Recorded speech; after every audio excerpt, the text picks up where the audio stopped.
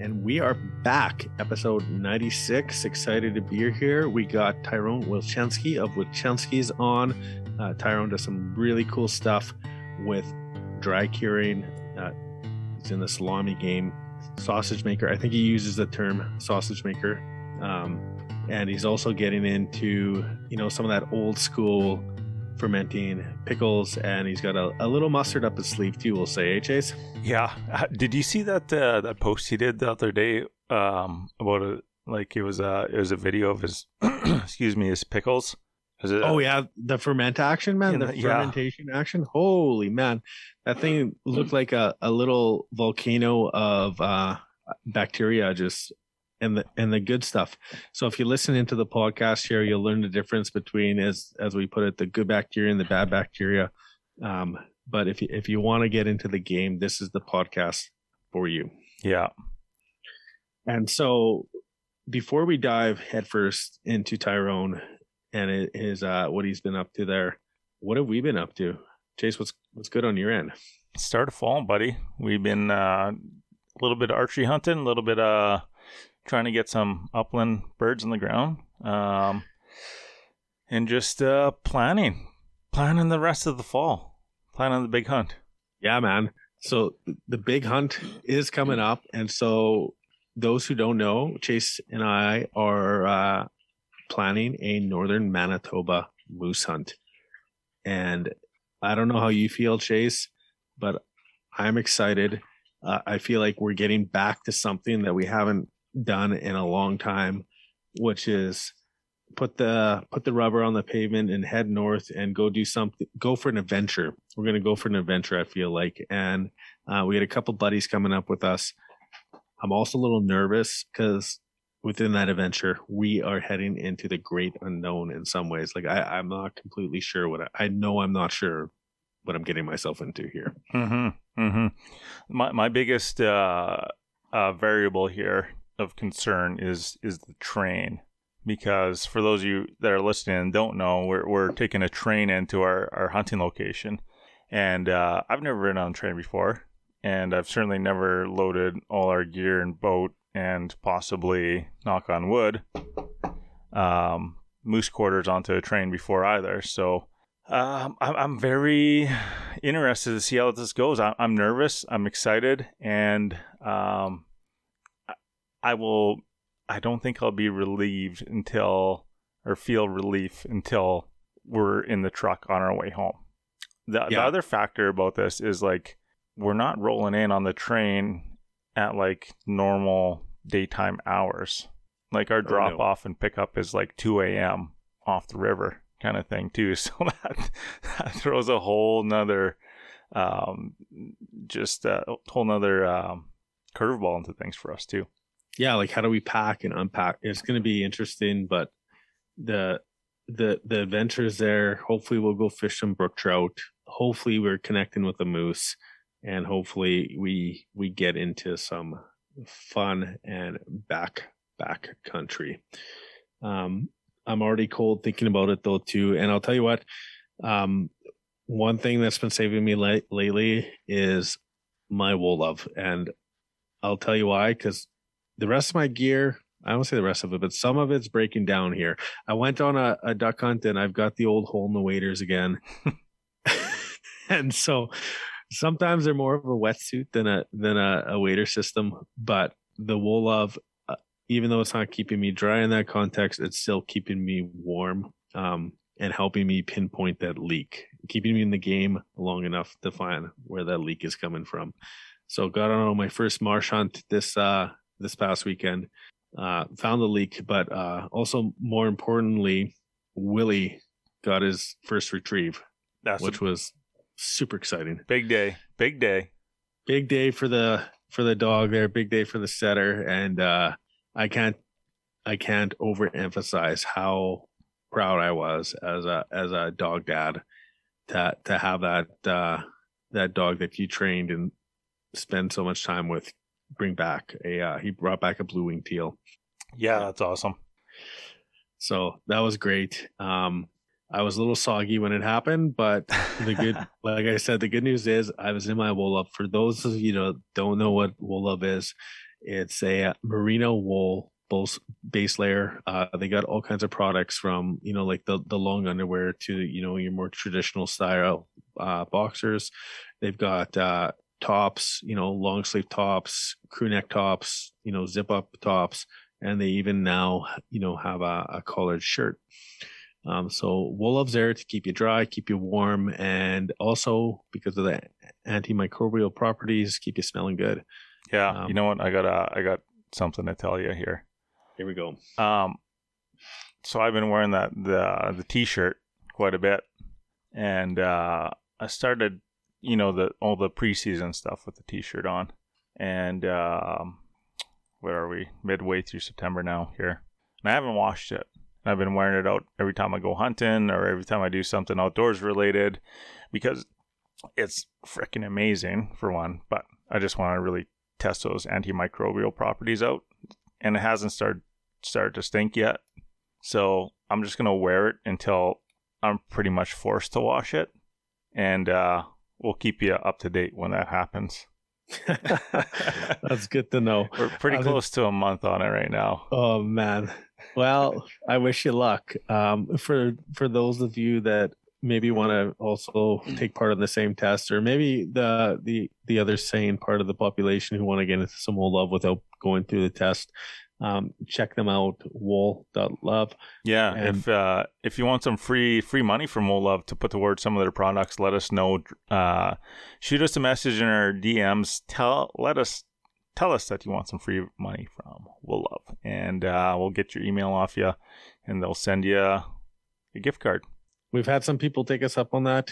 Don't wait. You can email us too, Chase, if you really want it. Yeah, you bet.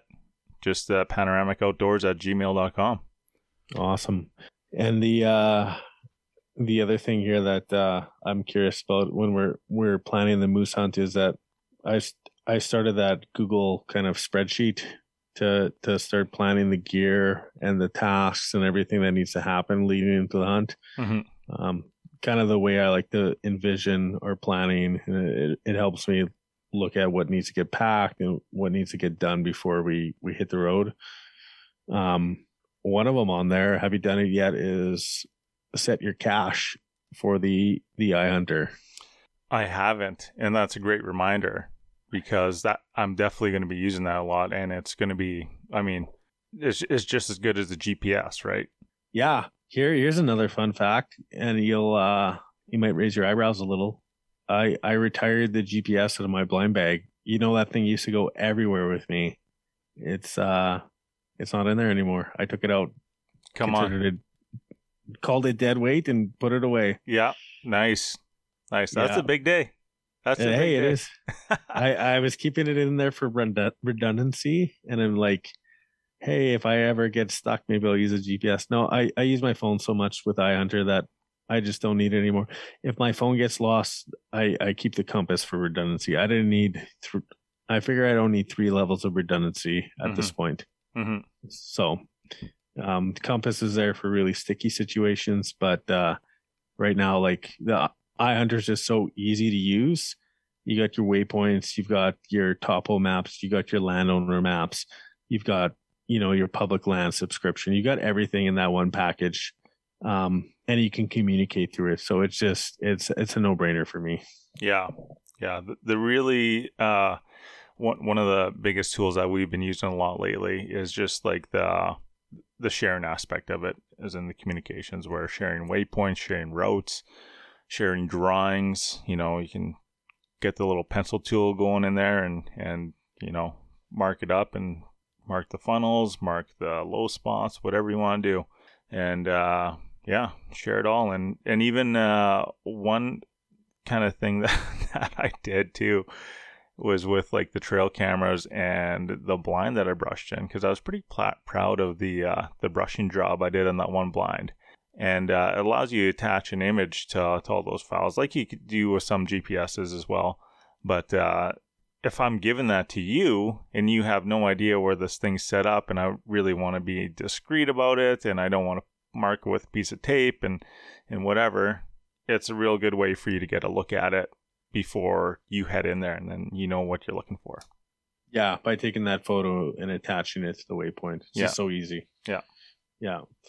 The other thing I wanted to share here is that where can folks get into iHunter, Jace?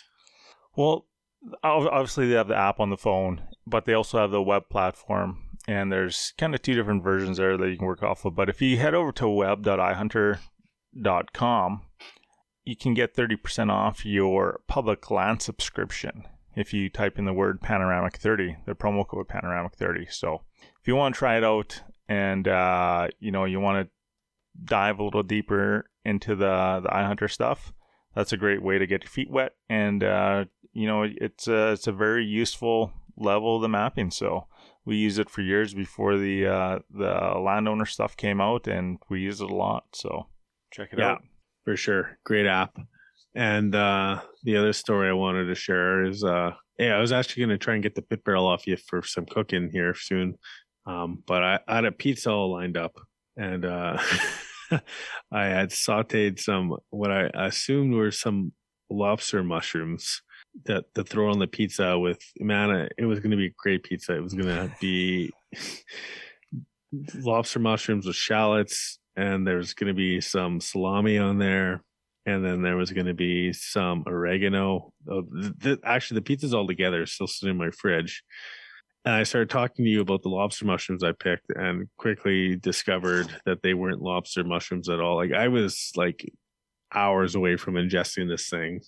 And I went on Dad's word that they were in fact lobster mushrooms. And he said it with such conviction that I never really cued into the fact that he might not know what he's talking about. But yeah, when I started describing these things to you, the reality changed quickly. Yeah, he was very close. I think he was correct on the description that they were young lobster mushrooms, but they weren't in fact lobster mushrooms. They were in fact gracellas. I think that's how you say it. That do become lobster mushrooms when they get parasitic. I am not 100% of the edibility of those. I think you can eat them, but I don't think people do eat them. Otherwise, they'd be picking them and not holding the lobster mushroom up with so much glory. Yeah. I did do some research, or a buddy did a research and sent me some info on it. And they're not exactly advised to eat. You might not get critically ill off of them, but they're not going to taste good, apparently. So yeah, that's seems to be a common theme with a lot of the mushrooms is lots of mushrooms are toxic, so they will make you sick, but they're not necessarily poisonous to the point where they'll kill you unless you ingest a huge amount of them, Yeah, totally. Anyways, where this is going is I need to get that pit barrel off you because I need to start cooking some of this other stuff that I got sitting around the house. I got some venison roasts that need to go in there. I got a couple ducks that need to get done up pronto that I've been meaning to. And yeah, it's just one great way, I think, to start, diving in before we go into another full swing harvest season here on our end. Well, I'll tell you what, I was doing the same thing because I just finished my last tray charcoal in there. I did up some duck poppers in there, and God, I love the flavor that thing puts out. If you're interested in stepping up the flavor game in your on your barbecue and doing it in a fairly simple way, it's very easy to operate this thing, and it just increases the flavor in the food that you put out. It's just it's almost intangible that the way that how much it increases that flavor. So amazing cooker, super easy to use. Go pick one up if you're in the States. pitbarrelcookers.com. They got free shipping all across the States. If you're up in the Great White North here, Canada, check out their website. They have a map on there of all the locations that you can pick one up in your area. Do so. They're cheap and they're amazing. The ROI is high on the pit barrel, I'll say. Yeah, definitely. Yeah, let's do it. And then I guess I've been spending some time archery hunting, and I missed the buck. Yeah, you did. I missed them. You missed a good one. It was a nice spot. Some lessons were learned, and the one thing that was not cooked in the pit barrel was the humble pie that I've been eating for the past week. Just a heartbreaking kind of miss where it was a difficult shot, but just needed to learn some lessons for next year or maybe the next opportunity that I'll get. Is that fair to say? Definitely. But I do, you know what? I often think about that situation too. And that blind that we're in there is just not ideal, I feel like, for shooting archery out of. I don't know what it's made to shoot out of, but yeah, the one that we've been hunting out of for a while. Yeah, that old blind is so cramped in there, and my knees get sore in that thing. And like, I remember at one point you and I were both sitting in there. I tried sitting with dad in that freaking blind, and I thought it was a good idea. And bad idea. But we got the upgraded blind now from Heights, that Baronet Big Cat 350, and that thing's freaking luxurious in there, man. I had both my kids in there with me the other day, and there was more enough room to like cart them around and draw my bow back. I actually had an arrow knocked with them in the blind because there was a buck coming in that I was going to shoot at it about 50 yards and just didn't present the proper shot for me. But man, if you're interested in getting into a super comfy blind, or getting some gear, I know Heights has a shit ton of shotgun shells now, and they're getting into the firearm game pretty heavy too. So, and they got that local shop knowledge and feel in there for sure to help you out. Head down to Heights Outdoors, and they got everything you need. And I think they're the only dealer of those Baronet Big Cats in Manitoba too. So. Man, that was a serious upgrade. It almost felt like we went from rags to riches in that one kind of swoop there, we'll say. Yeah, and the fact that you were able to hunt with two kids and almost plug a deer out of that thing, like basically you would have got them if it wasn't for the shooting angle that you had, is my understanding, eh? Yeah, definitely. Yeah. Or you would have been letting an arrow fly at a very reasonable range. So it's just impressive that you could sit in a blind like that with two young spawn and get into range that effectively. So it's turned me around on the whole blind hunting thing, because I was looking pretty dismal there for a while. But I can't wait to get into the big cat, man. Yeah, the real win here for me is just the fact that I was able to get the boys out, and they were pumped to be out there. They were a little tough to like maintain the mindset before we started seeing deer, but once the deer started rolling in, they were wound right up. They had the binos up. They were telling me to shoot deer, and it was Dax at one point was doing this like roller coaster thing with his hands when he gets pumped up, and Deck was pointing out deer everywhere. So. Oh man, big dad win right there. And all thanks to the Baronet Big Cat that we got from Heights, because there's no way I would have hauled them out to that other little blind, I don't think. What an awesome time too, because I got to hook up with you after there, and I could just tell how excited the guys were there, and they were having a blast, and that's something I won't forget either, just seeing how pumped up they were to be doing something with you like that outdoors. So yeah. So thanks to Heights for making it happen. Like Chase said, go check them out. They also have an online store too. So if you're not ready or able to make the trip at the time, check them out online, and also give them a follow on social media. They're amping it up. Yeah, you got some great content coming out. I love it. And so, what do you think here, Chase? We're taking a bit of a different angle this time, eh? Like I'm curious. I've been following Tyrone for a while, and he's been doing some the way we process and think about our meat. Starting to look at some of those more traditional methods and how we implement them, and it really got me thinking about how do we do things as hunters on our end? How do we engage in that sausage making process? Can we do stuff better or more in a more interesting way? So I was super happy that he agreed to come on, and we got into it. I would say the finer details of sausage making and charcuterie, as they say. Oh man, and I'm going to give him a shameless plug here for like the sausage that one of the items that is coming out when this podcast releases is this blueberry white wine, and what was the other ingredient in that sausage? I'm not too sure, but you can tell me what you were thinking about the sausage or what you were excited about. I'm excited because he's launching it on Monday, so which will be the day that this is launching, and what I would love to do is like have him down and like maybe get like a sneak peek for people into actually how they can translate this into their own stuff too. Oh yeah, totally, man. Yeah, so I'm just on a site here, and he's got so this is Wilchinskis.com, and he's got the wild blueberry and fennel sausage that you're there it is. alluded. Yeah, lamb, wild blueberry, and fennel. I think it was and he's got some pretty deadly duck prosciutto as well there. Mm-hmm. And so, and it was funny because he was telling us too, like some people are scared by the weight around the casing, which is technically mold. But that's the good stuff. Yeah. That's what you want. Good for the gut too. Yeah. So, I don't want to give the whole podcast away, but if you haven't, check out Wilchinskis.com. That's where you find all his amazing products.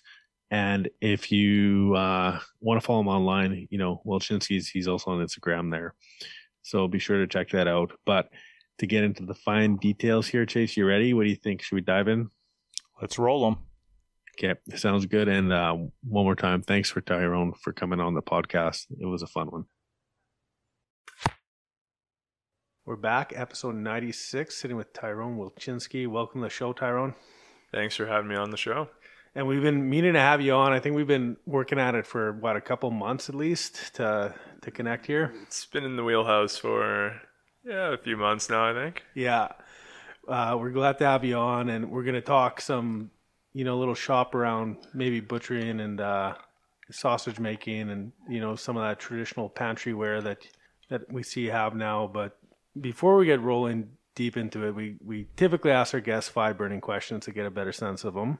And this nothing too complicated, but we're going to just throw a few. They're supposed to be rapid fire, but we typically land up going on a few tangents here and there. Ready for the 5 burning questions? Yeah, fire away. Yeah.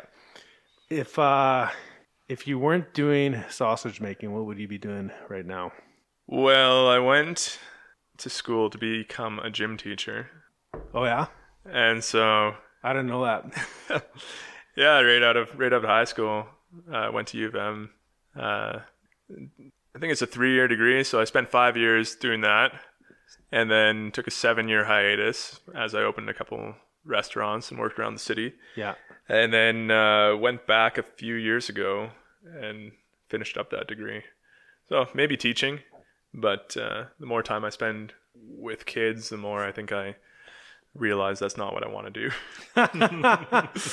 It's funny because I love learning and teaching things I know in the kitchen, but you're surrounded by people who want to learn.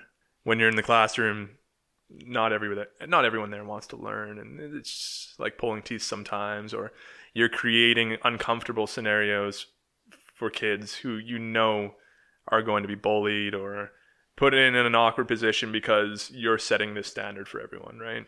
Right. Was it, or maybe it was the standard issue gym shorts that were... I was gonna be the one to bring back the standard issue gym shorts. That's good. Okay, that was a great answer actually. So, and then moving on to the second question, what are you reading right now? Are you reading anything right now, or maybe podcast or something? What are you diving into? Oh, you know what? I'm reading Inconvenient Indian right now. Oh yeah. So that book was given to me by my partner, I think probably close to a year ago, and I'm just finishing it up right now. Yeah. I got a stack of books too that are on the to read list that have not been touched. How are you finding it? It's I think it took me so long to read because it is so depressing.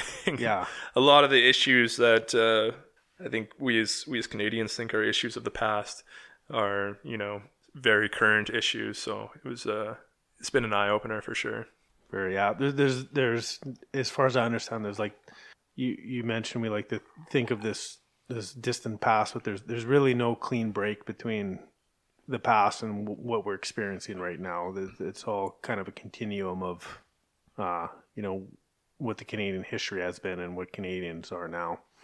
Absolutely, and even you'd think the government taking advantage, of certain lands and things like that it's such recent history, and it's still happening. It's unbelievable that we haven't learned from these lessons. Yeah, so that's Inconvenient Indian. Check that one out. Okay, next question. You're obviously a food person, but if you had a guilty pleasure for food, what would the guilty pleasure be? I am a sucker for the Safeway. I don't want to drop a favorite here, but Safeway or Sobeys or any Co-op. Oh, maybe Co-op's my favorite, actually. I will name drop. Co-op, if you want to sponsor me. Yeah. This is your opportunity. But those roast chickens. Oh, yeah. Those rotisserie chickens that have just been sitting under that heat lamp all day. Yeah. That's the guilty pleasure. That followed by McCain Deep and Delicious would be the dream dinner. Have you ever crushed a roast chicken in your car right after exiting the grocery store? I don't want the greasy hands on the wheel. No, I always hold off. But nice. That's the guilty pleasure. We had a couple of those this weekend, with Dad. Yeah. Those are good. There's no way to I haven't found a way to replicate that, because you're right. Something happens to that texture of that chicken there that it just comes out like it's. I don't know if it's been under that heat lamp for so long that it just breaks down into nothingness. There's something weird going on. It's got to be like a degree or two just above the danger zone, like right in that sweet spot, Yeah, for sure. Okay, this is a bit of a tougher one. Maybe, I don't know. What's your biggest fear? Do you have a biggest fear? Biggest fear, I guess, would just be. Well, I have a fear every week of putting something out there and nobody caring or nobody understanding and no one seeing the value in what you're doing. Yeah. I think that's got to be the fear I face all the time. That's good. I'm really excited to talk about that coming up, because I can tell you're diving, you're almost like merging this old school kind of traditional culinary style with like a very like, you got a vision. There's almost like this artistic vision to it in some ways too. So I'm excited to talk about that. Maybe not dive into it too deep right now. Last one, and I'm curious too, because I heard a good rumble when you rolled up. This is a two-parter then. What did you drive here, and is that your dream vehicle, or do you have another dream vehicle? Oh, it's the '68 Javelin. Nice. I don't know. I guess it's a dream. It's like a dream come true. It's a lot of fun. Awesome. Yeah. It's fun when it starts. Yeah. Sounded pretty sweet rolling in here. It's definitely very distinguishable when you pulled in the driveway. Yeah, it's distinguishable too when you hear me at 8 a.m. cranking it over 100 times to get to start. Yeah. How's a cold start on that thing?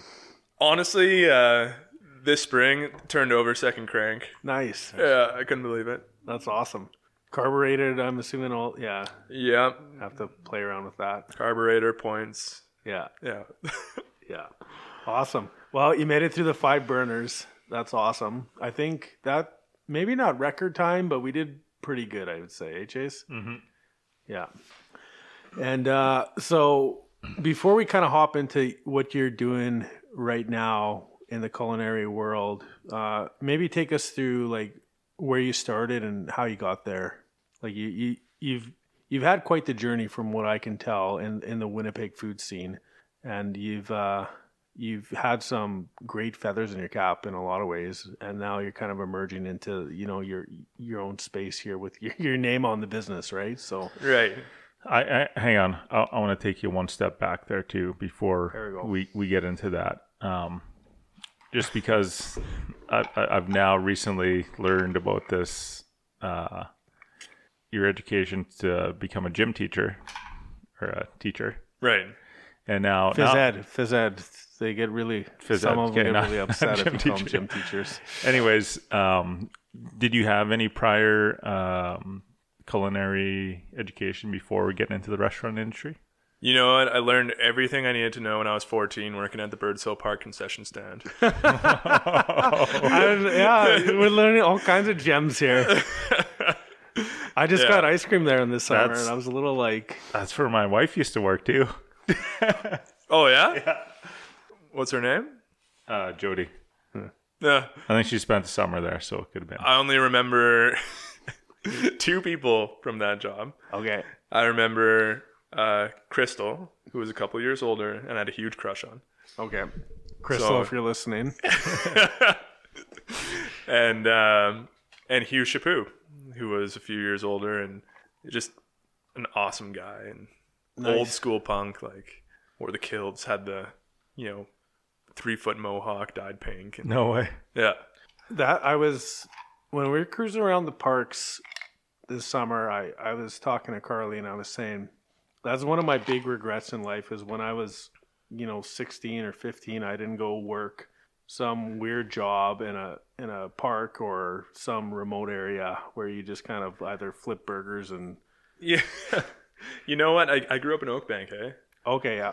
So your options are pretty limited to where you work, right? So I looked in the Springfield Clipper? Oh, yeah. I think? Yeah.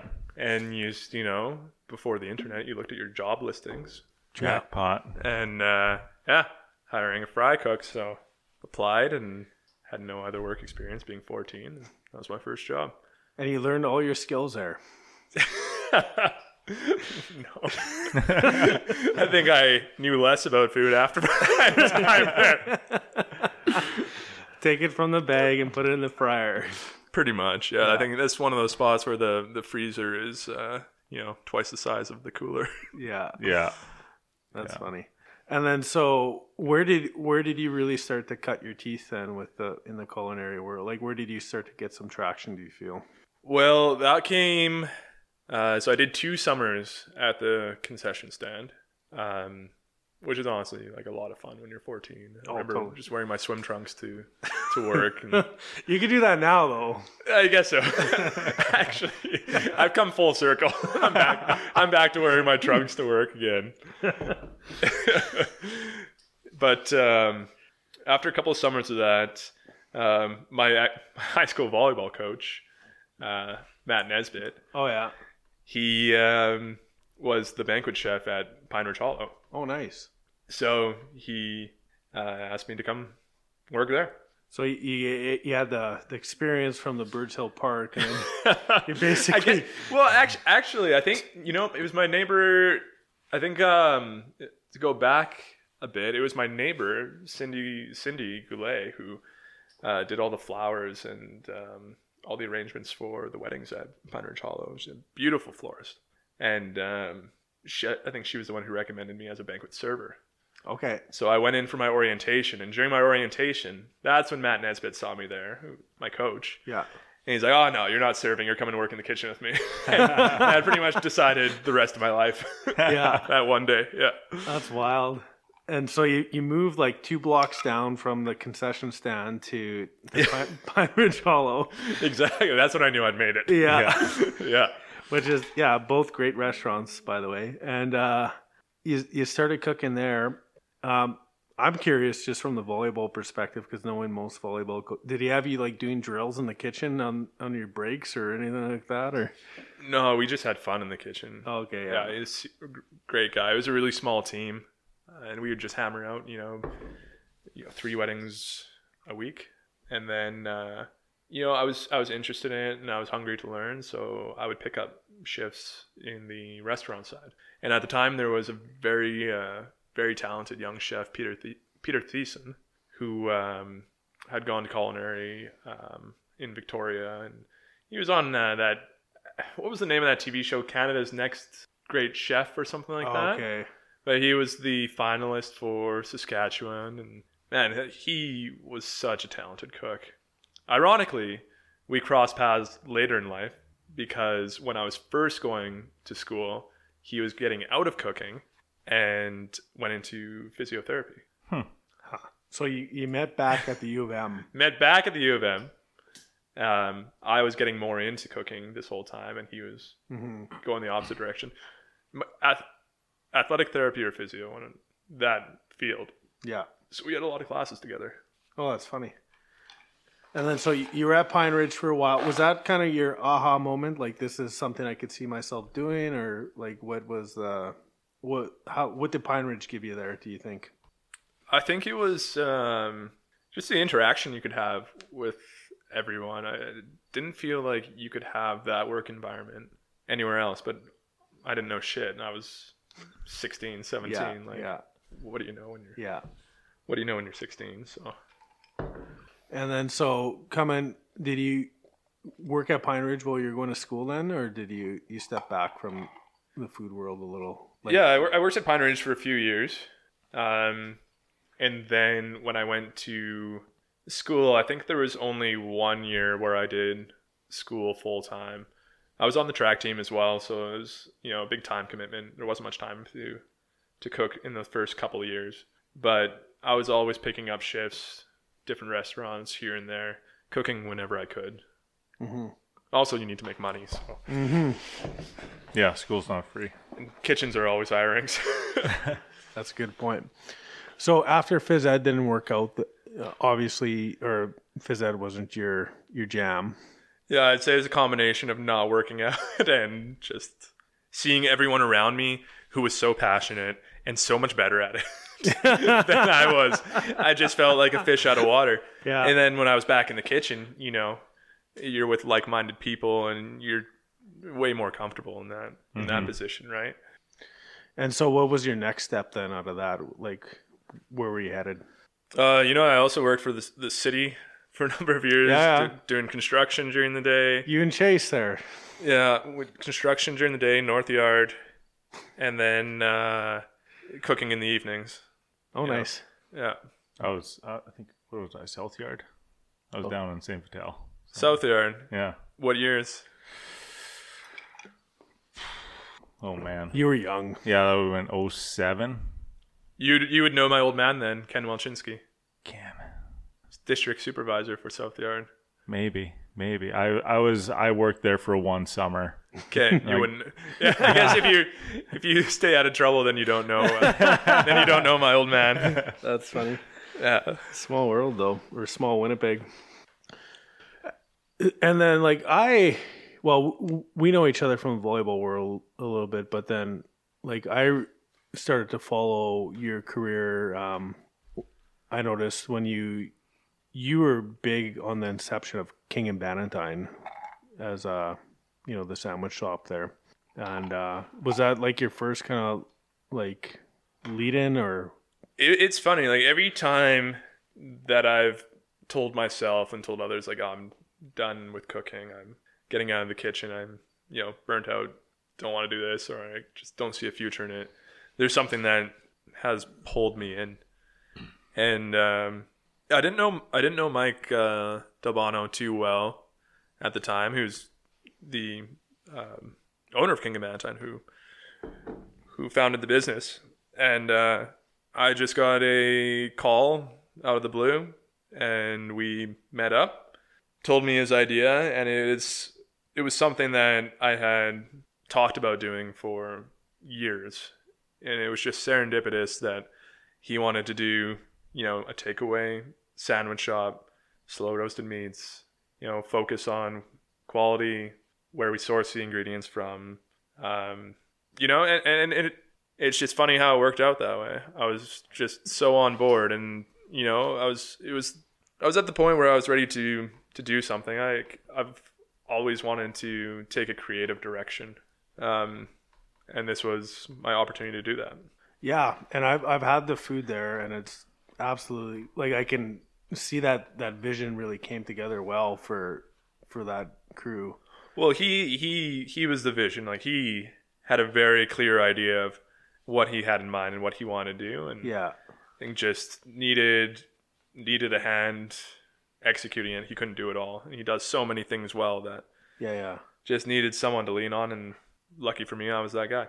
Awesome. Yeah, and I can't imagine, because Chase and I joke once in a while that we should start a a bourbon and barbecue joint somewhere, but I know that I would just be terrible at like the management financial side of the actual business. So like that's got to be a huge part of the restaurant. Like, oh yeah, like I mean, I just opened a business. I know nothing about business. that's funny. I just know how to make salami. I don't know the other parts of it. Yeah. I think the terrifying part for me thinking about that idea was like, yeah, that'd be awesome to open up a restaurant and like, let's do this, let's do that, all these ideas, but like there's so many parts to make that come together, I feel like, you know. It's funny, the longer you work in the restaurant industry, I feel like the less enthusiastic you are about owning a restaurant. You're just kind of stuck with it. Yeah. That sounds It's like tough. It's you know, it can be a tough life. Yeah. Well, it sounds like it's kind of like don't turn into the gym teacher of the restaurant industry. Yeah, when you're in the restaurant industry, it is like a lifestyle that you choose, right? It's not just a job. It's a lifestyle that you're. It is, yeah, and it's I mean, it's every weekend, every evening. Yeah. It's 12 to 14 hours every day, right? Food and entertainment.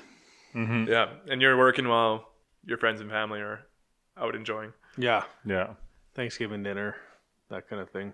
You miss a lot. You don't realize what you're missing. I mean, the pandemic, I think, has shown a lot of people what they've been missing, because a lot of places are really hurting to get their staff back. Yeah. I guess that's the whole other side of it too, right? Because everything's kind of hit the reset switch in a lot of ways with that. Folks have been away. Works look different for so many people, and it is, and I mean, working in the kitchen during COVID, just all of the joy and all of the reasons for doing that job just disappeared. Mm-hmm. You know, it was just, you were just a zombie going in, putting food in takeout containers, seeing it go. Yeah, and I guess that's I mean that's what would really attract me to a barbecue and bourbon joint, is just seeing that like vibrant customer appreciation of what you're putting out there. I guess you would really lose touch with a lot of that, with the way COVID's been. You do, and it's not even not having guests at your restaurant, it's not having staff. Yeah. You're literally there alone. Oh man. Right? You're there from open till close. You're doing your own dishes at the end of the night. Like, it's depressing. You feel like a little like just cooking robot, I guess. Oh yeah, and you know what? Like I've been out of it now for, maybe I think it's been 9 months now, and I have friends who are obviously still cooking and running restaurants, and I feel for them because it's just been one thing after another. Yeah. So you transitioned over to Nonsuch, I saw, which is another Winnipeg eatery with a brewery, actually, technically.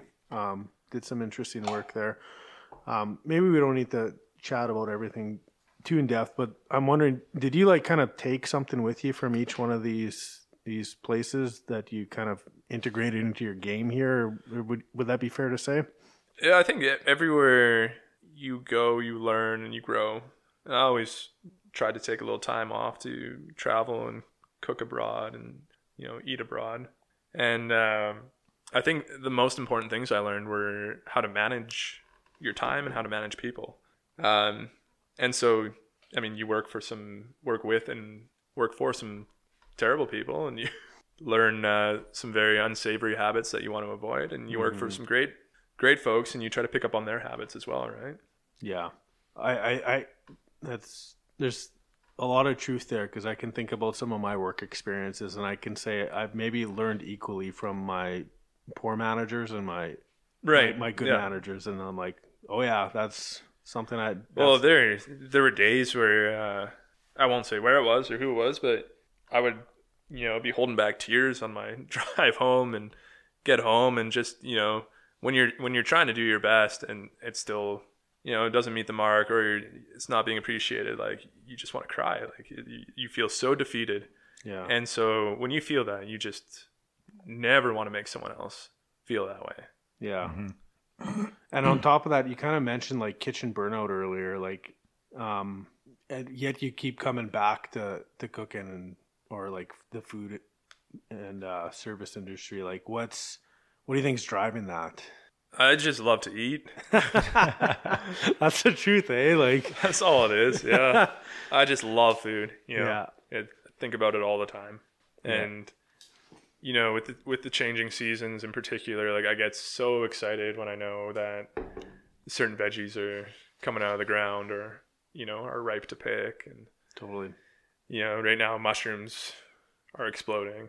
Yeah, we got that rain too. It's the first, like there was nothing for such a long time. It was dry. Yeah. Yeah. And then, well, and you're friends with Will Bergman and Josh and all those guys, I believe. Yeah, I worked on Will's CSA for a summer. Oh, did you? Nice. Yeah, probably did the shittest job. I joke about it now. Like every year since where I've gone in his garden to pick or he's given me the tour, it looks so much better than the year I worked there. And I was not prepared for that's tough work. How much work that would be. Mm-hmm. Yeah. And it definitely changed my perspective as a cook. You know, I was guilty of being the one who went to the farmer's market near the end of the day and said, hey, that, you know, crate of beets there that you didn't sell today, you know, I'll buy them for so-and-so. Yeah. You know, now I feel like a dick because I know how much work went into growing those. Mm-hmm. Now I'm like the first in line to get, you know, that product. Yeah. I did a little looking into doing a CSA, and it's a lot of work, and there's not a lot of profit in it. Like, yeah. I imagine Will has a good angle on it because he has a lot of the tools and, you know, the farm stuff accessible to him. Yeah, Will is great because he, and like he's one of the most interesting fellows to talk to because he sees both sides of farming. He's got the small organic CSA and he has the large scale grain farming. Mm-hmm. You know, so he's got great arguments for both sides, right? Usually, I shouldn't say usually, but a lot of farmers, you know, do one or the other and, you know, have just the one perspective. Mm-hmm. Yeah, we chatted with him about that too. It was interesting to see him hop on both sides of the fence quite effortlessly in so many ways. Right. Sometimes it seems like he's playing devil's advocate, but he's yeah, totally. He's living both lives. Yeah. It's pretty wild. And Chase was saying, like, some of these mushrooms that they're picking, which ones, Chase? Oh, man. Josh was telling me today some mushrooms he was picking are worth like $1,000 a pound. $1,000 a pound? I don't know which ones those are. There's that Matsutake, yeah. Those are pricey. I just got a bunch of lobsters from Will. I'm doing like this very like old school lobster preserve. Yeah. And then had some leftover ones, so I made a pate with them, like a lobster terrine with bacon and oh wow, and pork belly and pork liver, which no one buys. Oh, I did see that really? On the website. Yeah, no one buys the pates. They're a handful of people. Yeah. But you know, it's one of those things that has an expiry date, and so near the end of its expiry date, I end up just giving them away. Like, it's unbelievable. Things like the things that I'm excited about the most in the shop are the things that people could not care less about, it seems.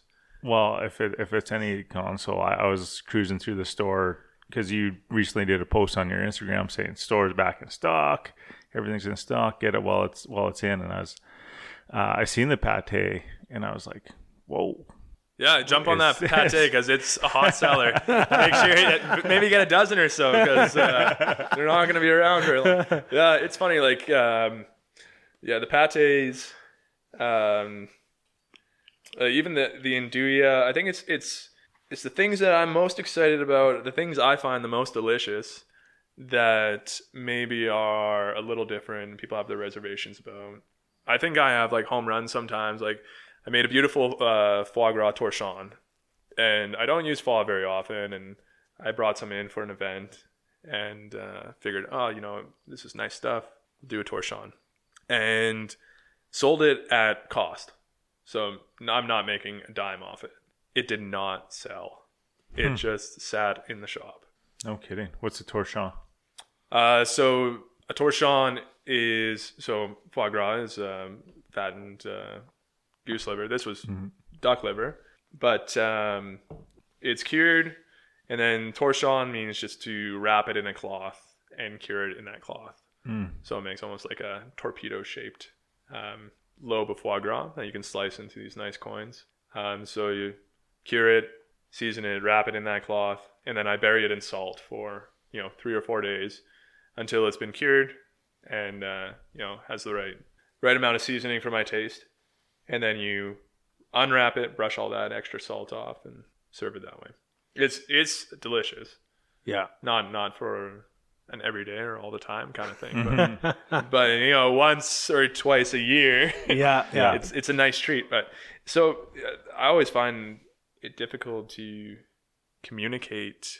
How do you communicate how tasty something is? Like, hey, fucking try this. It's delicious. Trust me. Like, Yeah, that sounds kind of like me trying to buy wine sometimes when I'm shopping in the LC and I'm looking at the back of this wine bottle, and it's just like explosions of chestnut, and I'm just like, I know, how's it gonna explode? Tell me. Like, I'm not buying it. Like, I'm not sure what the language needs to be on that thing, but it's I can see how the communication could be difficult on. Right. So I guess I try to build that trust. Where if I go to the wine store, I ask the wine guy. Yeah. Yeah. So if someone's coming to the shop, like, I hope that they would trust the salami guy, Totally. So we're getting into it now, and maybe like just to reel it back a second, you're owner operator here of Wilczynski's, and you call yourself the salami guy. But can you tell us what the vision here is? Where did Wilczynski's come from, and like what are you trying to accomplish here?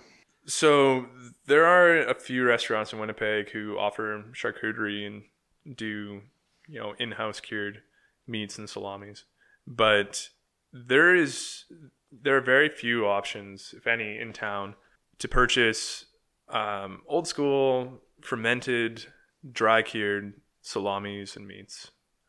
So there's a big void to fill, I think, and I guess I just wanted to be able to offer these meats to people where you would only be able to get in the restaurant.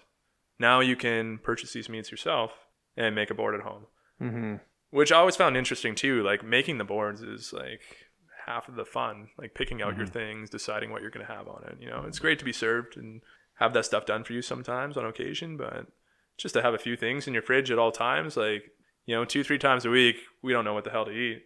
Oh, like, just grab a couple salamis and slice them up, a piece of cheese, and I'll have some crackers, and that usually fits the bill, right? That's awesome. That's good eats, man. Yeah. I remember when you were starting out with it, you were starting at Non-Such with some of that. Is that correct? Right. Yeah. Yeah. And you had like a little beer fridge that you had converted into like a... Yeah, actually they were the beer fridges, the bar fridges left behind by Peg Beer Company that just drilled holes in and converted them into dry curing fridges. Yeah, so we ran... That's wild. Ran charcuterie there, and did some pretty fun things. I had a ham curing for 18 months, so that was really delicious, as you can imagine.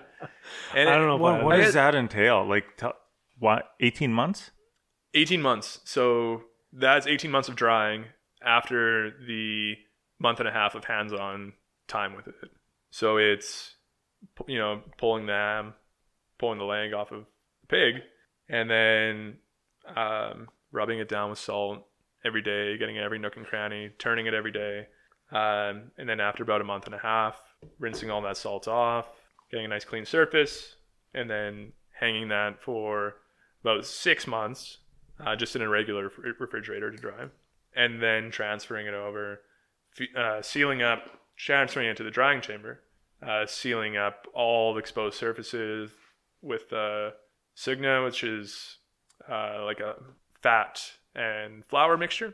I use rice flour, so my mom's celiac, so I always try to make everything gluten-free if I can. And that just chills out there for a year, losing weight, losing moisture. That's an investment, man. Well, I guess I should have touched on too that when you go to most butcher shops and delis, you have no idea where the hell your meat's coming from, and that's super important for me to be able to communicate to people. Here's a farmer. He comes and drops off pigs. This is the feed that he grows for these animals. This is why they taste so good. They're happy animals. They're free range. They eat grass. They live, a pretty normal pig's life. Yeah. Happy pig. Happy pig. Yeah. Yeah. So what's exciting to me about the prosciutto is that you really are tasting the nuances of what this pig's diet was during his life and how this pig lived. And now that I'm, wrist deep in butchering every week, you get to you learn what the pig's diet and lifestyle has been based on what color is the meat, how does the meat smell, how thick is the fat cap. It's very interesting. So do you you process your own pigs, obviously? Yeah. And how does that process go for you? Is some weeks does everything just go into a salami, or are you saving certain cuts for prosciutto like you do? Is that a weekly thing, or is that what's an average week for you butchering a pig and processing it? So depending on the pig, there are some cuts that I will get off a pig that I cannot resist doing something special with. I'll get a copa, which is the neck off the shoulder. That will have such perfect marbling that I'll be well, I'm gonna make copa out of this. I'm gonna cure this as a whole muscle. I'm not in my right mind going to grind this down for salami. Or you'll get a loin that has such a beautiful fat to lean meat ratio. It's a no-brainer that you're gonna make lonza. Same goes for pork belly. If I get pork belly that's got a really nice marbling and ratio, then I'll put that stuff aside. I'll make pancetta, or I'll smoke bacon. And then pork belly that's a little fattier, that doesn't have that much lean meat marbling through it. That's stuff I'll set aside for andouille or for the terrines or the pâtés. So everything has its purpose. And if I'm lucky, I'll get heads every now and then and do something with those. Interesting. And so is pork the main protein you'd be working with? Is that fair to say? Pork's the main one. And I'm sourcing from 3 different farms right now for pork.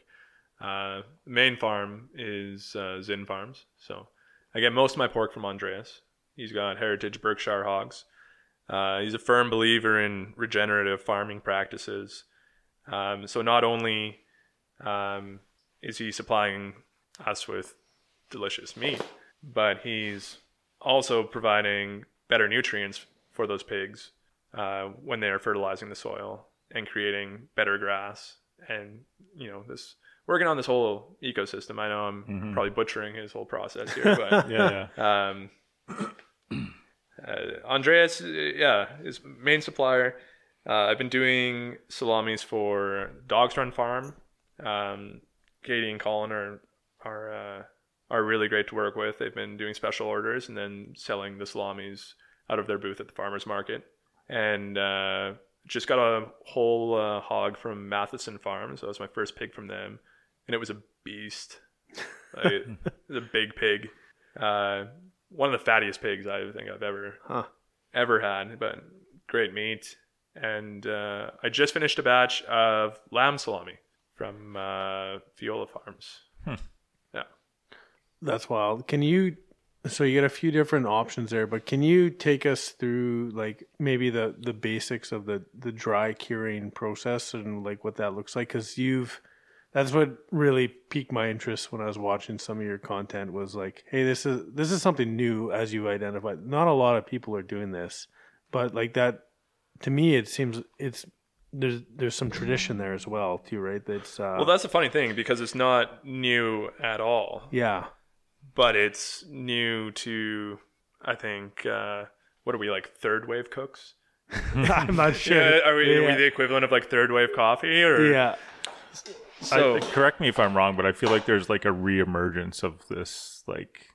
Yeah, and it's been happening it's been happening for a long time. Like, yeah, you know, a couple decades, I think, is when the charcuterie craze hit North America. And I've heard you described, and maybe I don't want to pump you up too much here, but as like the best charcuterie butcher chef in Western Canada. So one of my friends described you that way. But so I'm not saying it lightly, but I'd love to see the. I can safely say that I'm not the best charcutier in Western Canada. There's, I mean, there are lots of great butchers and charcutiers. Tristan Foucault being one of the great ones in Winnipeg at Preservation Hall. Okay. But there's also a fella by the name of Will out in Edmonton from Muley's. If you're on Instagram, follow Secret Meat Club. This guy is like a professor of meats. Like, interesting. He understands so many nuances, and I learned so much from just chatting with him. Cool. This past week we were actually chatting because he had posted I believe it was a Norwegian method of making bacon, where he created a brine using only pig's heads. So he used the natural bacteria that occurs in pigs' throats and nasal cavities to acidify water to be able to brine bacon in. Wow. Yeah. Blew my mind. Wow.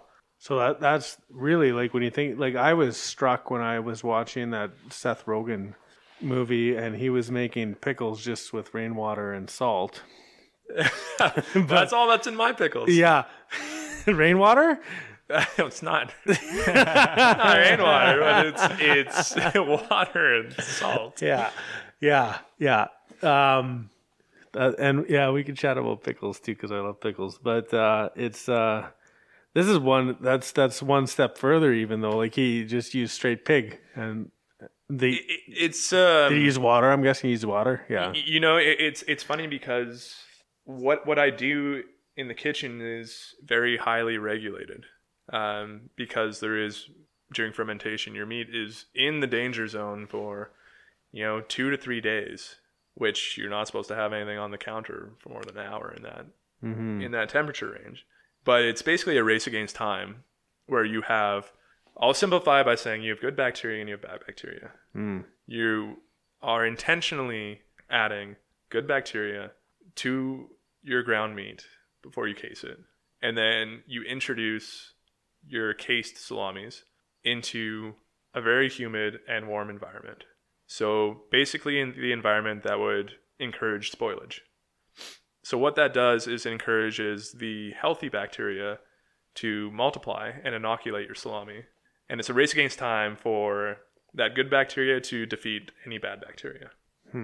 So that bacteria is going to consume sugars, which is going to create acid, which is going to lower the pH of the salami. So then you're trying to achieve a low enough pH where certain negative bacteria cannot survive in that environment. And then you get to a point where you're trying to hit a certain pH because of the flavor profile that's going to be achieved from that. Too acidic. Sometimes some salamis I find are a little too sour or whatever. Yeah. I like mine more on the, on the basic side. Okay.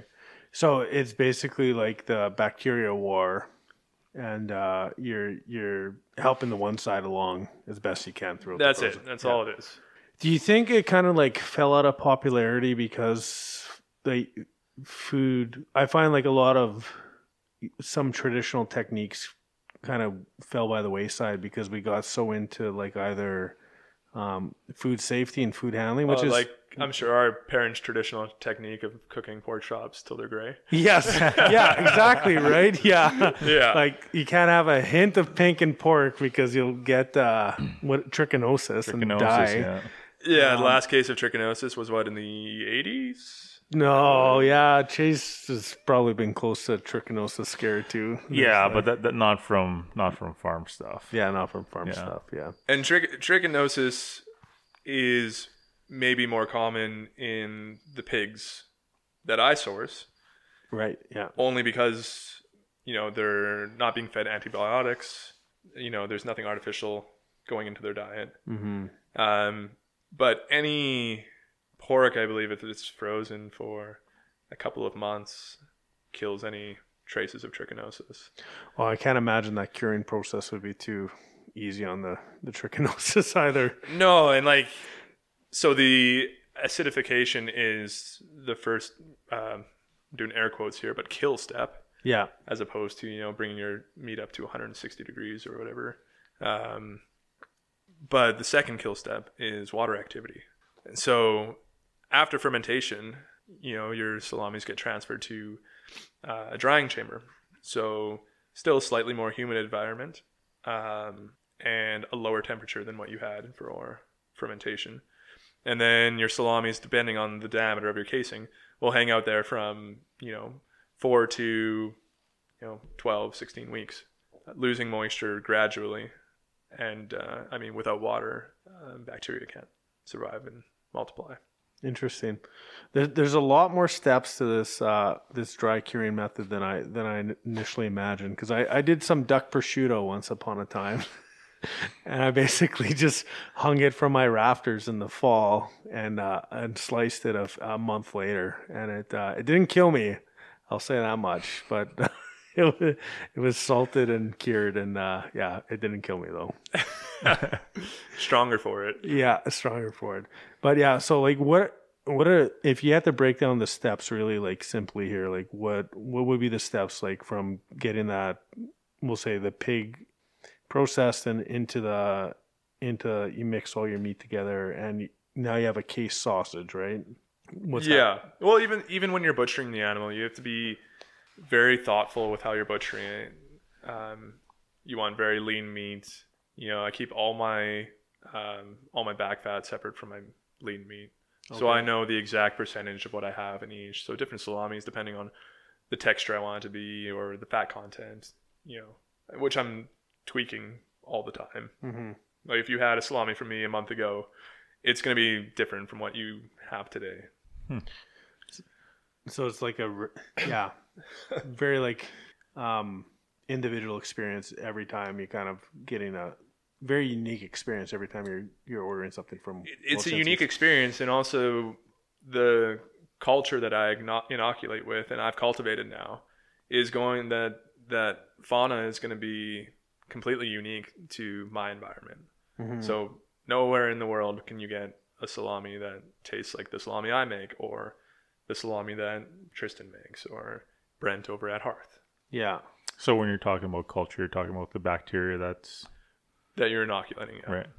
And then I initially inoculate my drying chamber with the exterior culture. That's the white mold you see, which is like a penicillium mold, and that bloom slows down the drying process, which I think gives a more complex flavor. But on top of slowing it down, it's also protecting from anything else getting into that salami. I forget where I was going with this. That's fine. I do that all the time. I'm getting a little concerned here, though. I'm going to ask a question that I'm scared to hear the answer about, because we've had you on the podcast here for a few reasons, but one of them is I was really excited about the emergence of the dry curing coming back.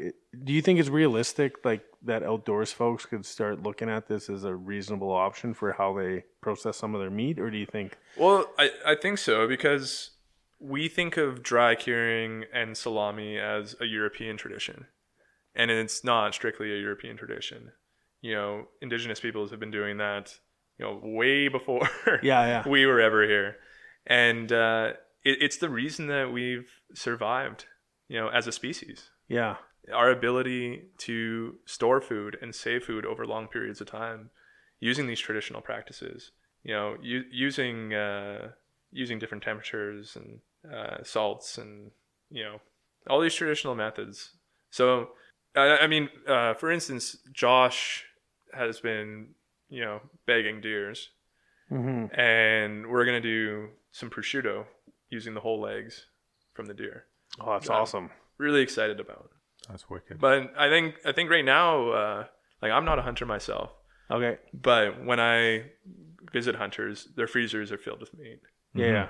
And when I see all that stuff just sitting in the freezer deteriorating, when it could be hanging in a chamber, just becoming more delicious by the day. That's a good way to. That's an amazing perspective. I've never thought about that before, and like I'm kind of guilty of that right now because I got some venison sitting in the freezer and some cuts, and I'm just like, oh man, what should I do with that? Because I'm like, deer is one of my favorite meats to work with. It's just it's delicious. I've noticed you've got your hands on venison once in a while and done some like what do you like to do? Because like pork is a very different meat from venison, right? Like what do you do with like you got prosciutto with the whole leg there that you mentioned, but like I mean ground up, it's extremely lean, right? So you would add pork fat, which changes the flavor slightly, but it's still going to taste like deer. Yeah, it's I mean I've made venison salamis a few times, but just under the radar from the inspectors. Which is also one of my big gripes is that we're not as cooks, we're not able to source any like for your wild game. Newfoundland, someone brings you a moose, throw it in the fridge, like we'll use it. I like to meet that person that's bringing you a moose, but well, I have a friend who cooks at Mallard Cottage in Newfoundland, and you wouldn't believe the stuff that comes through their door. Man, that's cool. And it's curious to me because I've seen you use mushrooms too, like wild mushrooms for sale, which is also a big no. Is it? Yeah. Yeah. Okay. I was gonna say, how are you selling mushrooms and guy can't even have a little slab of venison on the table? But yeah. Yeah, they don't like any of that. Oh, okay, they just really don't like everything I'm doing because it's not regulated, is what they're worried about, or no. And I mean, understandably so. Like I foraged mushrooms with my partner this past weekend. We did a little canoe trip, and we both got violently ill. What happened there? Yeah, we were talking about that. They were when I first saw them, I thought they were porcini, like very young porcini. They were orange birch boletes, also delicious. They're like pretty similar to porcini in flavor profile, I find. And we like roasted them over a fire, and they're edible. They were delicious. Yeah. But maybe I undercooked them. I don't know. We were both. Actually, Bree was very sick for hours, and then I thought, well, I guess you just have an allergy to them. How would we have known that you have an allergy to orange birch boletes? Thinking like, oh, I'm so hardy, and 10 hours later I was just as sick. Oh no. Just hit me later. Yeah. Huh. What kind of symptoms did you if they're not too personal? Oh, just throwing up relentlessly. Oh. Oof. And we were stuck on an island, like a 2-hour paddle from shore. Oh man. And funny enough, because everyone has mushrooms right now, the next morning I check my phone and it's like 4 messages from different people, like photos of mushrooms. I've got porcini, I've got lobster. You want to buy? I'm like, oh, fuck off. I don't want any. I don't want any mushrooms.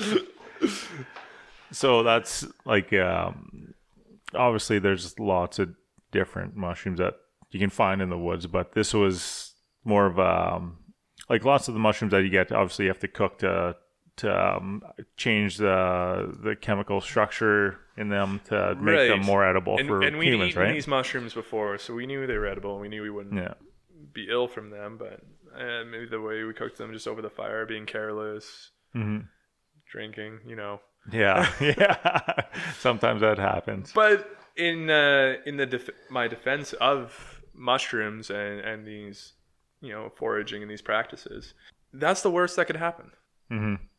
There's a lot of, there's a few mushrooms that could like really wreck you pretty good, maybe kill you. But from the Right, most of the research I find is like most are toxic. Right. If you identify a mushroom and you're pretty darn sure that that's an edible mushroom, probably the worst thing that's going to happen to you is you get as sick as I was, which honestly isn't so bad. Yeah. Could If happen. you think about how often we drink till we feel that way, like mushrooms deserve their fair share every now and then. We're planning a moose trip right now, and my standard of safety has been shifting rapidly.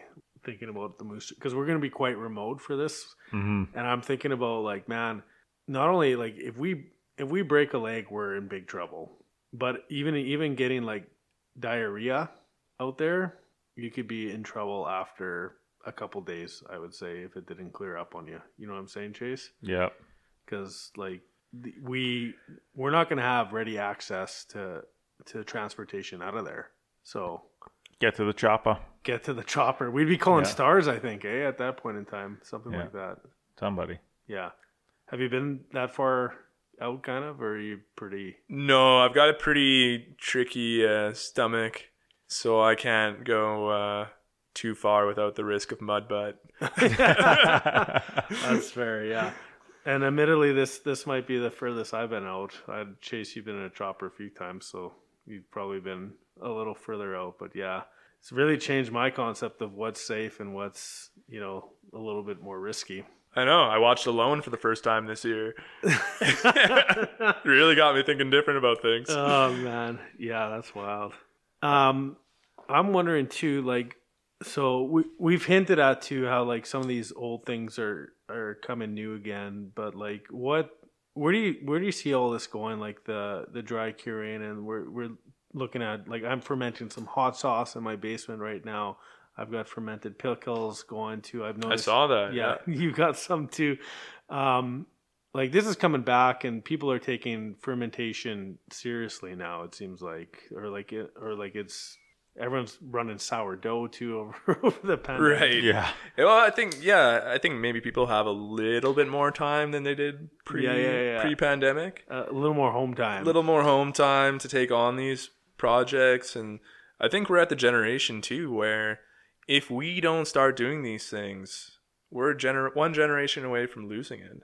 Yeah. Like the pickles I'm doing are the closest thing I could, after, a few practice runs, the closest pickles I could achieve to my Baba's pickles, because I didn't learn from her. I call them my Baba's pickles because they taste very similar from what I can remember. But, her recipe was like, I'm weighing everything out with like a little weed scale or whatever, getting the grams just right for my salt and everything. Hers was just like a 5-finger pinch of salt. Yeah. Fill it up, throw it in the basement. They're good. That's wild. I've been kind of diving into the fermentation stuff for a few years now, and I haven't done it for probably about a year, maybe like 8 months now. But through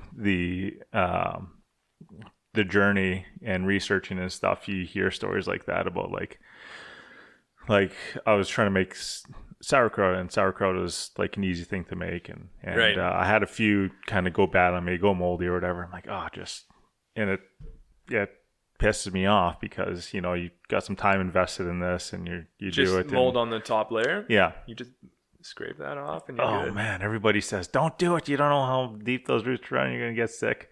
But then I hear these stories. You can't see, but I'm rolling my eyes. Yeah. But then you hear these stories about like you said, kind of like Grandma's brine, who had like a freaking crock of sauerkraut, and they would just add to it and throw apples in there and all kinds of stuff. Here's the thing: once that mold goes below the surface of your brine, think about like the salinity of your brine. If it's like 2-3% or whatever, do you think that mold's going to continue to survive? Yeah, it's true. I've scraped quite a bit off, and as long as the mold is you've white, you've eaten that jar. White, so. As long as the mold is healthy white or green, yellow, blue, that's all fine. Just red or black, send it back. That's red or black. That's the rules. Red or black, throw it out. That might be a t-shirt. Discard everything and sanitize it. And start from zero. Yeah. I'm curious about you've obviously made anchored yourself in Winnipeg here as, you know, being a caring chef, cook, artist, I guess you could say in some sense. But do you have any inclination to get into like some smoked meats or anything like that as well? Or is that... I do some smoked stuff. Like I make bacon. Yeah. But right now I'm just using it to wrap my pâtés and terrines. And I do hot rods, which are smoked. I've had those. Those are awesome. But my smoker is so small, so damn small that I can smoke 5 packs of hot rods at a time.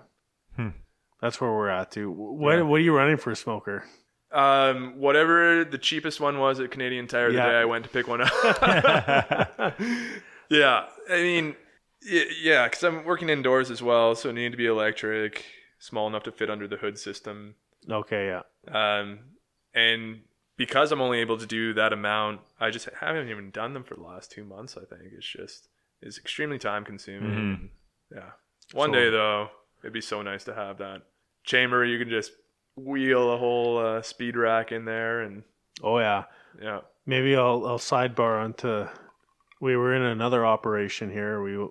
It was wild to see the smoking process there because, it's Danny's whole hog. We were behind the scenes there, and his smoker is basically like a huge convection oven in some sense that is like got multiple racks in it, and he just has a side chamber for one log that he puts in the side. And he says that's my one oak log I put in the side, and he smokes everything through that like giant. Wow. That's efficient. It's super efficient. I was shocked at how efficient that was. And like it's all digital, so you can control even my cold smoking setup for the Induya. Yeah. You can't get above 90 degrees or the fat will begin to render. Cold smoking is so hard, man. So I have a pie pan with my wood chips on a flat top, and then I took apart some aluminum to-go containers and made like makeshift ducting. Yeah. And have it like traveling across the room into my box. Yeah. And that's my smoking setup. And you got that to work, eh? It works great. That's awesome. I have to set it up every time or else it's in the way, but yeah, it works. I know what you're saying though, because like even smoking our stuff, like it, I always love it after, but it's work. It's a lot of, you got to hang everything in there, and then sausages are falling. Yeah, we've been talking about trying to build something a little more sizable because we've done some pretty large batches of sausage. Let me know when you build one, and I'll bring my stuff over. Yeah, definitely. Yeah. Bring a case of beer, and we'll smoke the day away. We'll hop to it. Yeah. I wanted to ask too, like when I look at your products and like even the feel of your business here, Tyrone, it really to me like strikes me as there's a lot of like the North End feel to it, and like for folks that aren't around Winnipeg, the North End in Winnipeg has historically been like this hotbed of kind of a cultural mixing pot in a lot of ways. So like, but really strongly known for like a lot of like Polish, Ukrainian immigrants in the early part of Winnipeg, and it seems like you're tapping into those traditional roots that we once had, in that North End of Winnipeg, down Selkirk Avenue, that area. These really like classic butcher shops that would be serving those traditional stuff, but like with this artistic flair. Is that like a fair characterization of what you're up to, or that's the idea? Is to create this product and this feel of carrying on these traditions and these practices that were very prevalent, in our parents' generation. And I think doing like the Eastern European spin on things too, it just kind of like loses that sense of pretense behind it too. My dad grew up on Dufferin near the corner of Salter. Yeah. And I don't know if you remember, but going over that bridge, it was painted on that roof there. Welcome to the North End. Yeah. People before profit. Yeah. And that's the model. Like that's the raison d'etre for what I'm doing is people before profit. You know, I want to support farmers in our community who I believe in their farming ethics. Give people a product, you know, that's ethically sourced. I believe is sustainable for the future of meat, for the future of farming. And then, you know, trying to tell the story of where your food is coming from, connecting people back to the land, you know. Because I remember being a kid and going to all these butcher shops with my dad, you know, and you'd have a different place to, like, oh, I go here for my calabrese. Oh, I go here to pick up my pepperonis. Oh, I go get my smokies over here. You know, like, you're going to 3 different butcher shops to do, you know, your shopping for the week. And I just remember, like, the smell of walking down those steps, especially at European Meats, you know, like the smokehouse there, and just the honest work that everyone was doing. And, you know, I hope that I can do that too. That's funny. Like, Carly laughed at me because our butcher waved at me in Winners one day, like, so out of like a non-work context, she like waved. She's like, who is that? Oh, that's the butcher that we get all our, you know, or a bunch of our meats from. But right, that is that community feel that you're kind of speaking to. When you're at the supermarket, I mean, they go to great lengths to hide where your food's coming from. Yeah, you know, where I want to show people how the sausage is made.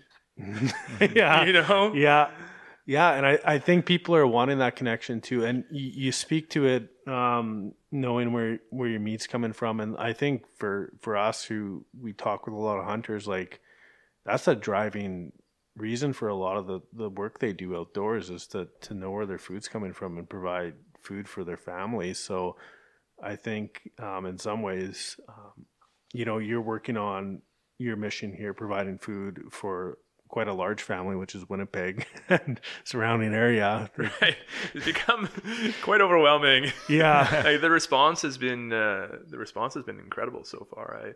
I thought I'd be going into work, you know, 2-3 days a week, making some salamis, selling a handful of them, and that has not been the case. It's very quickly become a full-time job.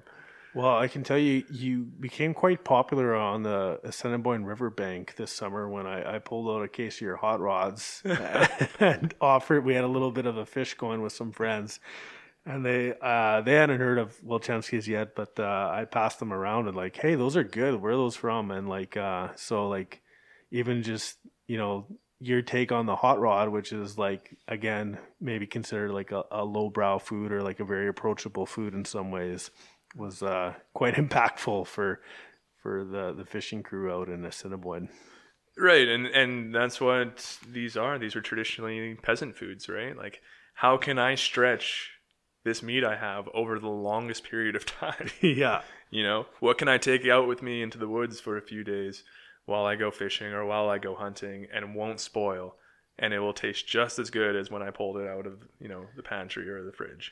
Yeah, so that's a wild part about dry curing. Like, how long can I leave, like, that stick of pepperoni in my pack for before I have to, like, maybe give it a double sniff? And forever. Honestly, amazing. Forever. Yeah. The longer you would have it out at just, like, ambient room temperature or whatever, the more it would continue to dry. And, you know, it's going to change the texture of it or whatnot. And if you like a drier salami too, like, by all means, take my salamis and leave them on your counter, and they'll continue to dry. Yeah, you know. We had we were up in camp once, and there's a guy from Ontario brought this thing of summer sausage up, and it was like about a 12-inch length or whatever. And man, we were sawing hunks off that thing for, I bet you, a solid week and a half before we finished it. But, like, towards the end of the week and a half, it was getting pretty tough to cut through that thing. Oh yeah. But, yeah, it was good. And then I'm curious too, because where do you see it kind of heading here? Like, you've got some steam going, we can tell, and the creativity is clearly flowing here. You've mentioned some things hit the mark, but you keep kind of driving at you know, bringing back new and exciting things. You're into the pantry stuff now, like you said, the pickles. I saw some mustard out there too. Yeah, like, mustard is going to be a staple that will always be around. Pickles, I did 150 pounds this year. Wow. Just, cukes from Jeff over at Wild Earth Farms, just off Garvin near Oakbank there, which is pretty cool. I get to get veggies right where I grew up. And then I'm going to have the wild mushroom preserve. So I did a few jams and whatnot. So as things come in season, they'll be available, but they're seasonal. And same goes for the salamis. Like I've got a batch of the lamb salami that will be in the shop next week or maybe the week after. But, it's got wild Manitoba blueberries in there. And I'm doing another salami that has fresh figs from BC. And there'll always be products that are in the shop that are seasonal items that I get excited about. I think it's just a matter of capturing ingredients at the height of when they're perfect, and then finding a way to stretch those. So like for the blueberries and figs, for instance, I'll get them at the height of when they're the best. Then I'll dehydrate them and then partially rehydrate them with wine or whatever I want to infuse the salami with before adding it into my grind. Interesting. That and I guess that's another reason to keep checking in, because I know if you go to the Birds Hill canteen there and you like the chicken burger, it's probably going to be the same year in and year out. But yeah, it's probably been the same for the last 20 years. Yeah. But you're doing things kind of like I guess how we do things in a lot of ways. We kind of live seasonally too. If the walleye are running, we're fishing for walleye, and if a certain time of year we're heading out for trout when they're easier to catch, and deer season rolls around and duck season just opened up. So, and that's traditionally what we've done, right? You take advantage of your environment and of the seasons, and then you try to stretch whatever you've been able to hunt or gather for as long as you can, right? Yeah. Are you gonna have a cold room or a cellar anytime soon? I mean, that's been the dream, to be able to winter vegetables, and I'm at a crossroads right now where I am producing as much as I can with the time I have and the space I have, and it's not enough. So I need more space and I need more help. But I'm too small to make that step, and I'm okay. I have reservations about it. When it's small, it's very controlled, and I'm very hands-on with everything, and I know everything is as close to perfect as I can make it. From receiving the pork to the butchering, to the casing everything by hand, and all the drying, to wrapping it up and delivering it. I do my own deliveries too. Like from start to finish, I see the whole process through, and I take a lot of pride in that. Mm-hmm. And you deliver all the way out to Lockport too, I notice. Oh, I know, Paul out in Lockport, if you're listening.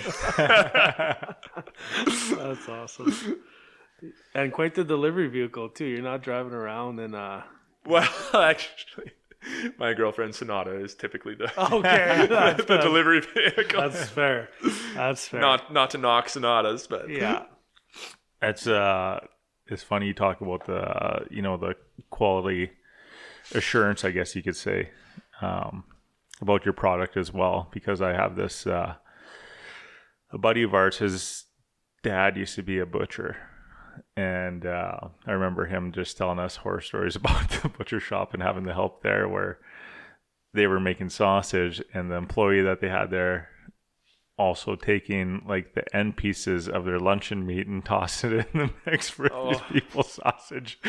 One time, and he's like, "What are you doing?" Yeah, and that's the thing. Like, if you want to get in touch with me, if you send me an email, and I'm the one responding. Right? Yeah, yeah. I'm curious too. I know. I'm sure there's a lot of people interested in kind of the curing stuff. Is there? Like, if I want to do some of my own wild stuff, is there a resource that you would recommend to check out? Well, I think Salumi by Ruhlman is a good jumping point. There it gives you like a good percentages for your salts and cures and things like that. So, I mean, if you read that, then you can be pretty confident that you're not going to hurt yourself or others. That's a good bar to start at. Yeah. But Yeah, I mean, just trial and error. Yeah. Right? Like the amount of little things that I've learned and the amount of happy accidents I've had over the past, few months has really like changed my perspective and really changed the way I do things. I do a second stage fermentation now, which I never did before. And it was a complete accident that I learned it, but Interesting. So much better for it. Yeah.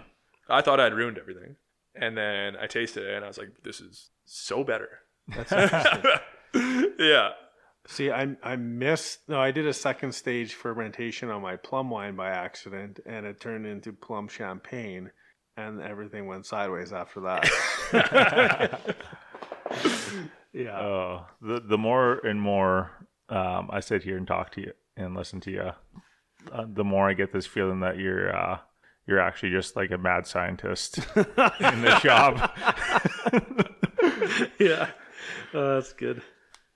And can you clarify too, like, I remember chatting with you about, what kind of curing salt to use for dry aging. It's actually hard to get a hold of the proper cure up here. Is that accurate? It was until very recently. They started making a different product here in Canada. But before, I used to have to ship it in from the States, which I don't know if that was supposed to be coming across the border. But before, it was very difficult to get a hold of, and we don't know how it got up here. Yeah. That's funny. The other question I had you're getting into mustard, or you're established into mustard. I feel like is an underrated food group in and of itself. I would say, like, I consume a lot of mustard, and I feel like not as many people have as much love for it as I do.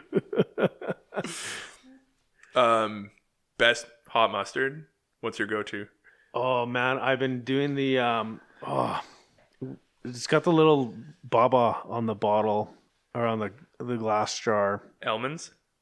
Yeah. Hellmann's hot. Is it Hellmann's? Yeah. Yeah. So Hellmann's in the North End, of course. Yeah. On Jarvis. Yeah. That hot mustard is the best mustard. It's so good. Yeah. Are you gonna make a hot one yourself, or no? That's the thing. I've always respected if people have done something that I cannot do anything better than. Yeah. Then just go buy Hellmann's. Right. Don't buy mine. Buy like. Yeah. I'm not gonna make hot mustard because you can get it at Hellmann's. Put it on my salami, but exactly. Yeah. Yeah, it's funny. And on Hellmann's Baba's barrel cured dills. Okay. Those are great too. Yeah. What rye bread do you default to then? Oh man. I'm gonna get in trouble if I say. Do you have connections? Is that the I gotta say city rye. City, eh? Yeah. I'm more of a Cube guy myself, but it's City's got more of the texture to it. Cube's gonna have a hit on me now. It's the monopoly, or what's there might be a rye bread mafia in Winnipeg. It'd be hard to say. And there's the recent bagel explosion in Winnipeg. That's true too. Bagels are back. Yeah. That's kind of a different line though, isn't it? Like that's more of the isn't that more of like a kosher or like Jewish tradition? Well, we were talking about rye, and then it got me thinking about guns, and then it got me thinking about bagels. That's fair. Yeah, Guns is one of the few scratch bakeries in their area, I heard. Yeah, I'm still running after all these years. It's wild. Well, I think that's about all I had on my end. Chase, did you have any kind of finals? I don't think so, man. I think it's, I don't know. I love kind of what you're about and how like it's not just about making sausage, right? It's a whole experience that you're selling, and it's not only just like that you have your hands on every part of it, but you're making sure like you're getting proper ingredients, interesting ingredients, like locally sourced stuff, and it's all like intentional and very I don't know, just feels good. Yeah, I hope it's thoughtful, and I hope it gets people to think more about where their food's coming from, and I really do think that there is a renaissance in people wanting to know, how did this get on my plate or get in my grocery bag. Like, people want to know what's happening behind the scenes. I think a lot of bad things in our food system have been exposed recently, and maybe we could be part of that change. For sure. I'm wondering too, like I have one more question. I lied. I have one more up my sleeve, and like everything you've been through here, Tyrone, we've gone through your journey here somewhat to some extent. Would you do anything differently along the way, or like is there anything was there any big like learning lesson that stands out in your mind here before we depart? Just like for other listeners looking to get into the dry curing game or something like that. If I were to do anything different, I think I would have just dove right in instead of dipping a toe, Yeah. Just from the amount I've learned over the past few months of just being completely immersed in it. I just wish I would have done it sooner. Yeah. Because I feel like I've barely scratched the surface, and I'm learning stuff every day and trying new things all the time. Yeah, that's impactful. So you heard it here first, folks. Eat that black mold salami that you have. Yeah, don't eat that. White is good as in this equation. Is that the right one? The white mold we're looking for. White is safe. White is safe. That's good to know. Well, thanks for coming on the podcast. I'm so glad we finally made it work. And I know we did it. Looking forward to a long continued tradition of Wilchenski's and all the amazing products you're going to be bringing forward. Thanks for having me. And that's a wrap on 96. Again, a huge thank you to Tyrone for coming out, sharing his knowledge, and giving us just a little behind the scenes peek at what it means to be making sausage. That's right. Thanks, Tyrone. I just want to bring some clarity to the podcast here as well. And I know you folks probably haven't heard our other partner Sheldon on here for a while, and he is slaving away still, building power lines on some of those fire-affected communities. So he does want to be here, and he's given up a lot of his hunting time and stuff to help build those power lines back up. So hopefully he can wrap up some of those projects pretty soon and get back behind the mic and back in the tree stand. Really. Yeah. Well, talking with Sheldon, you can tell that he's really been grinding up there. So we want to wish you well up there, Shelly. We want to wish you safety, and hopefully you get done ahead of schedule for once. Is that fair to say, Chase? Yeah, that would be fair to say, man. Because there's all kinds of setbacks, I'm sure, that occur once you start dealing with the muskeg and all the different things that could happen up there. So. Yeah. Sounds like he hasn't had an easy run. So, but progress is being made, which is good. So hopefully it goes smooth from here, buddy. We appreciate the work. And while you're listening, we've got our fall stuff coming out, and new to the store still is the youth hats, and also I believe there's a restock on the Blaze Orange. Is that correct, Chase? That is incorrect. Yeah, we don't have any new Blaze coming in. Oh, you know what? We do. We will have some, I believe, Blaze sweaters coming in. Right. And fairly soon. But we do have the crew necks that are still on the shelf that are fairly new. So we got some army green, some gunmetal gray, and camouflage ones that are super comfy, perfect for fall in the city or out for your evening stroll. Mm-hmm. And as always, don't forget to like, rate, and comment. All that helps us expand our reach, get the good word out, and maybe even get some cooler guests. And so we appreciate you for listening, and thanks for tuning in. And you fine folks, you keep your edge on the knife there, keep your powder dry, and what's the last one there? We'll say keep your mold white. That's a good one. Keep your mold white, folks.